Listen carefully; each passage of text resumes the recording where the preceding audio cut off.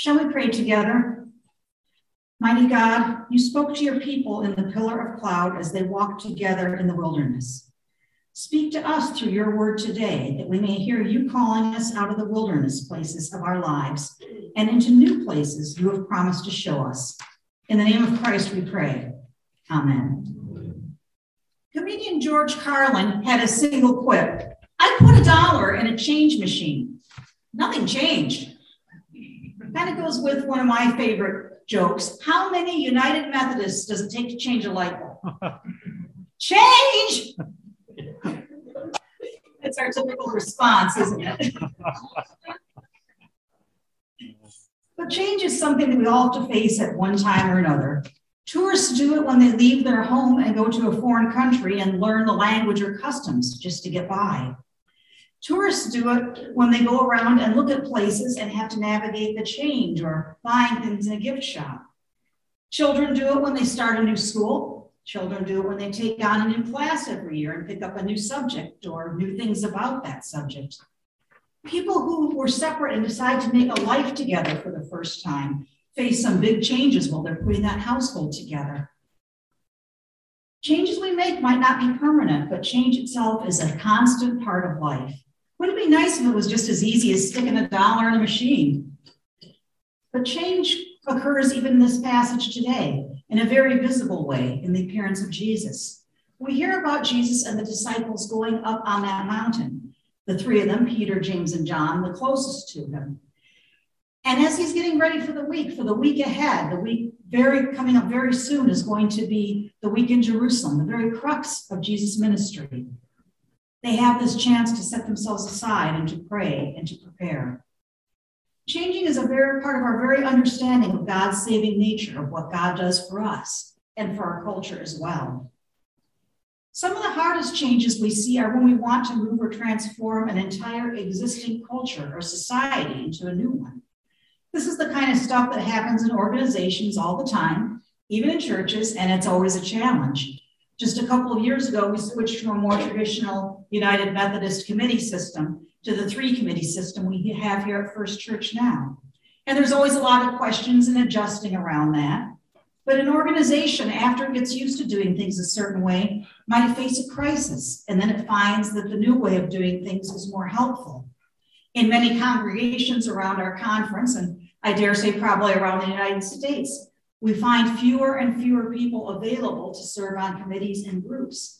And the American understanding of how best to control an organization, how best to get its mission done, has shifted away from sitting in a lot of meetings to the idea of getting more people out doing. The younger generations especially have issue with sitting in long meetings that seem to go nowhere. If we want to engage younger families in our culture, we need to be prepared to make this shift away from long committee meetings and into a smaller group that makes the decisions less frequently, that gives people more time to get things done. Turning an old organization around to respond to change can be like steering the Titanic with a lot of icebergs around. It can be scary and feel dangerous. But while it isn't easy, it's often the best thing for everybody involved. It needs to be done with great care in order to bring everybody into this new vision and new future. When Jesus first came on the scene in first century Palestine, he came with an agenda for shifting a culture that was already over 1,000 years old.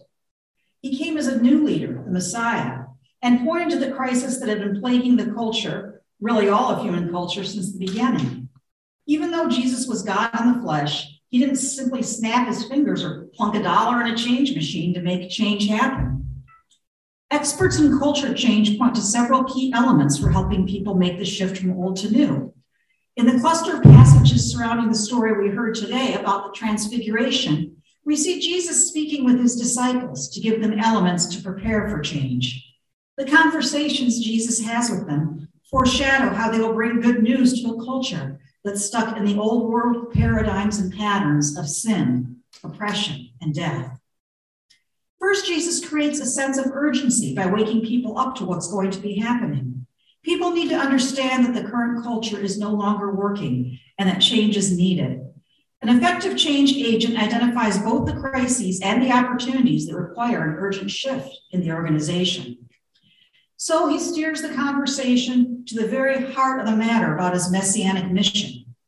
In the conversations in the days before the Transfiguration, Jesus asked his disciples, "Who do people say that the Son of Man is? Or who do people say that I am?" And he invites them to consider the kind of Messiah he truly is. Now we know that Peter gets the answer right. He says, "You are the Christ, the Son of the living God," recognizing Jesus as the Messiah. The Messiah's mission is crucial, and the disciples are enlisted to go forward in this. But here's where the urgent part comes in, a shift in culture that changed that culture around Peter and the disciples. They knew Jesus was coming to take on evil, but they expected it to be done in a triumphant way, perhaps even a warlike way. They wanted Jesus to be a political leader. Peter, not in this gospel per se, not in Luke, but in some of the other gospels, reacts quite violently when Jesus points out that as the Messiah, he must go to Jerusalem, be killed, and raised a few days later. Peter blows up. God forbid it. This must not happen. Peter thought of Jesus as this political Messiah, one who was going to be protecting them from the Romans or other occupation. Jesus, however, tells Peter that this is not a good way to be thinking. In fact, that it's straight out of hell itself in the Gospel according to Matthew. He is on his way to Jerusalem on an urgent mission to take on evil, all right, but he's going to do it in an unexpected way, the way of suffering. This leads us to another element in changing a culture: cast a new vision. The way that Jesus will defeat evil is the way of the cross. It's not going to be a political battle. It's not going to be by taking on the oppressors, but rather by allowing those who would harm him to crucify him, to show a willingness to suffer and die, to reconcile people to God, and later on to show God's great saving love that transcends even evil and death by bringing Jesus back.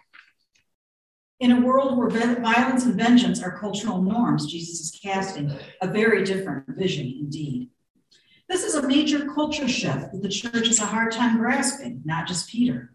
It's not just about seeking power and dominance, but living as servants of Christ and Christ. Not only of Christ, but of your enemies, living in service to those who suffer, whether you'll agree with them or not. That's the culture of the kingdom of God that Jesus lays out in the Sermon on the Mount, which we focused on in previous weeks. It's a different way of living that challenges every way culture and society have functioned before. And it requires a constant nurturing of that vision of Jesus, of loving one another and living it out. While it's not a new vision, it carries with it some of the best of the past. It honors the law and the prophets and looks at the way to live them out in the best way to serve God and oneself. Go ahead and change, girls. The story of the Transfiguration continues that motif. It takes Peter, James, and John up onto another mountain 6 days later, which Matthew's audience would have connected with Moses going up on Sinai. Jesus is changed before the disciples. You can go ahead and change to the next slide. With his face shining like the sun, much like Moses after his encounter with God on the mountain. Then Moses appears beside Jesus along with the prophet Elijah. In Jewish tradition, Moses and Elijah represent the law and the prophets. Furthermore, they represent persons who were not understood in their own lifetime, who worked hard and suffered, and ultimately were taken directly by God to get a glimpse of the glory that had been promised. Jesus the Messiah represents the fulfillment of both the prophets and the law. He represents both of their messages coming together into a figure that's just stunning, glorified on the mountain, speaking truth to kings and to noble people, as well as commoners alike, speaking to God on behalf of sinful people, interceding and praying for their behalf. And most importantly, all three of these men, Jesus, Moses, and Elijah, lived their entire lives in the service of God. The Transfiguration reveals that Jesus has a deep connection to Israel's story. And it's not just that he's equal to Moses and Elijah, but he's superior to them. This was already hinted at in the Sermon on the Mount. You have heard it said, but I say to you, Jesus said, saying that his understanding was the more clear version of how one should interpret the law or the prophets. And he calls his disciples to do the same, not to live merely by the letter of the law, but to demonstrate that love for God and neighbor.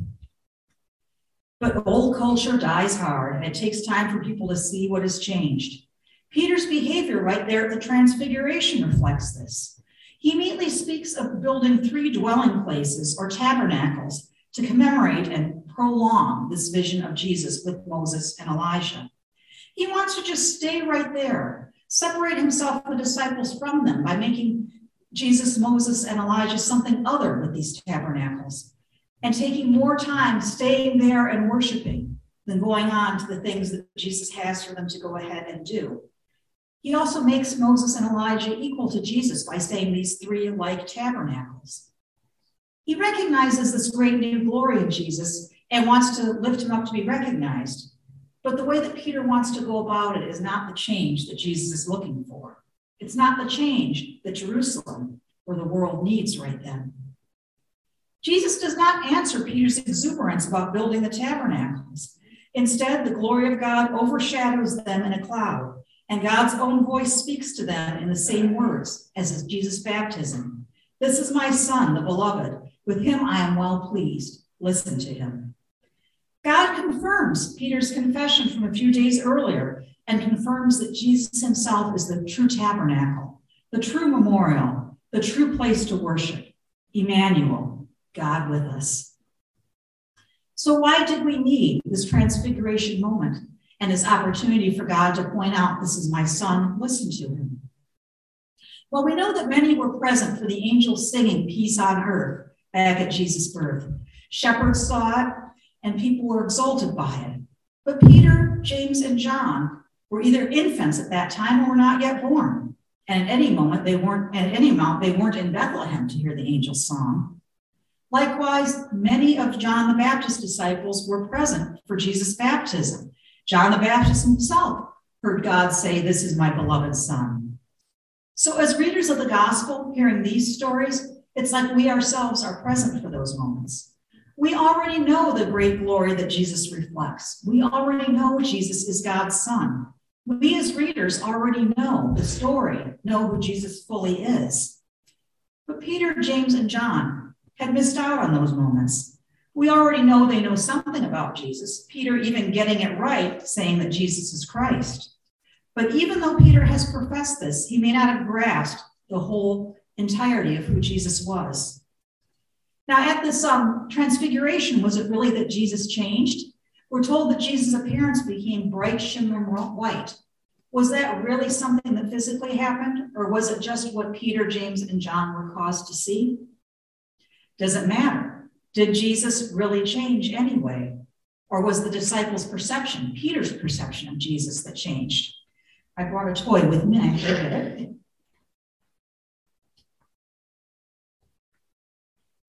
Or actually my breakfast. Now, if I hold this oatmeal tub up for you, what shape would you say that it is? Cylinder. Okay, here, a cylinder. If I do that, someone might comment that it's round. Go ahead and change the slide, please. What if I were to say to you that it's square? Depending on what angle you look at it from, it could very well be square. If you're just seeing it in 2D and just see these edges, it could be rectangular. Or if it were shorter, tub square. The slide demonstrates that. It's a common way scientists or philosophers will show that you can look at something from many different angles and get a different perception. If I hold the tub like this or like this, it's not that the shape of the tub changes. It's that our ability to see it is shifted. We get a better idea of the full reality of the tub by looking at it this way. Likewise, it wasn't that Peter or James or John were wrong about Jesus' nature. Everything they had seen and experienced to that point was a revelation of God. Even Peter had gotten it right when saying, "Thou art the Messiah." It wasn't that Jesus changed in any way when Peter had that revelation or when they saw the transfiguration. It was the disciples' response to Christ that changed, truly inwardly and outwardly different in the way that they understood Jesus from that moment. You know this just because Jesus, when this happens, Peter was silent just briefly. For Peter to be silent at all, even for a moment, is out of character for him. The transfiguration is a foretaste of the resurrection of Jesus from the dead. It's showing us that we're not just going to see Jesus on the cross and suffering in the next week, but reminds us that there's a deeper reality that's more positive, more powerful than just a man dying on a cross. a deeper reality of God's reconciling love. And perhaps the disciples needed this sight to bolster their own for the week that they had ahead. We don't know if they thought much about it during that week. We don't know if Jesus transfigured is what was on Peter's mind when he said that he didn't know him on that Good Friday. But we know that ultimately the disciples were open enough they could accept the resurrected Jesus. No doubt incidents such as the event on Transfiguration Day led the way for that. People can be resistant to a shift of understanding, though. Peter's lack of understanding was often reflected by his behaviors afterwards. I mentioned the denial on Good Friday. And again later, after Jesus was resurrected, he had to ask Peter time and again, do you love me? To get Peter to understand the message. Go and feed God's sheep. Peter did have a remarkable change. It took some time, but the day on the mountain we focused on today was part of that. We can all be resistant to change when it crops up in our lives. I had a period in my time of my life where I had to go to school. I very much wanted to go into clergy and into ordained ministry from an early age. And I'll admit, when I was in college, I was sort of resentful that I had to get this bachelor's degree before I could go on to seminary. And especially that I had to study a lot of classes that, to me at the time, didn't seem to pertain directly to going into ministry. You go ahead and change the next slide. And this painting that I've been showing you off and on today is a fond memory I have of that time, even as I struggled. One of the useless, I thought, courses I was required to take was art history. And so we studied some of the works that they had at the campus. And the University of Arizona, where I got my undergraduate's degree in Tucson, and it pained me this week not to have time to go visit the campus, but they kept us too busy at the clergy gathering. But the campus had its own display of a Spanish retablo, some paintings that had surrounded an altar, and I believe it was the 14th century. And they each depict little different scenes in the life of Christ. I shouldn't say little, these paintings are probably as tall as I am. But one that I focused on and ultimately did a paper on was the Transfiguration. And this is part of what you have on the screen is part of the painting. You can see Jesus and Peter in this one, and Peter undergoing that revelation of seeing who Jesus is. Like I said, I was a bit resentful about having to take these classes I thought were a waste of time. But I found that things like the art class taught me about the ways that people perceived Jesus all throughout the centuries, just by the way he was portrayed in art. And I found that by sitting down and writing a paper on this painting, which I was asked to do, drew me to study the scripture and to try to figure out what scriptural references might be hidden in the painting, as well as understanding more about the people who made the painting. Although Peter is in front of Jesus in this painting, you can see that he doesn't really appear bigger like you would expect him to through perspective. He's the same size, or if anything, smaller. And this was a reflection of hierarchical scale. The most important person in a painting would be the largest, no matter where they were in relation to the viewer. So that was one thing that I learned about how people viewed Jesus in that day. Even if he was standing farther back from the viewer than the front of the painting, you better make him the biggest thing there. It really opened my heart to understand ways that our understanding of Jesus had evolved over the centuries. I went on to take 2 or 3 more art classes, not because I had to, but just because I had room in my schedule and I'd enjoyed it that much. So part of me was changed by viewing this Transfiguration painting and studying the scripture. It wasn't just Jesus or the disciples, Jesus or the 2 prophet and law representative whose appearance had changed that day. I had changed. In a sense, I had been transfigured or transformed through my study of that painting and that culture. That's what Jesus calls all of us to do, is be transformed and changed, not just in what we see, but through the inside. Shifting a culture or a person or a group of people isn't easy. It takes time and constant nurture. When we make the cross-cultural shift to follow Jesus crucified, resurrected, glorified, we will see that Jesus and everything affects our world in a brand new way. When we look upon Christ's works today and capture the change and appearance of Moses and Elijah, when we hear the words and read and ponder together, we are given a great opportunity to be transfigured as well, to understand that out of all messages, all the stories over all the centuries, Christ and the reflection Christ has of the glory of God and the power of the Holy Spirit, these should be primary in our lives. And we should be inspired to live out our lives to reflect the way God's love has transformed and changed our own hearts. So be it.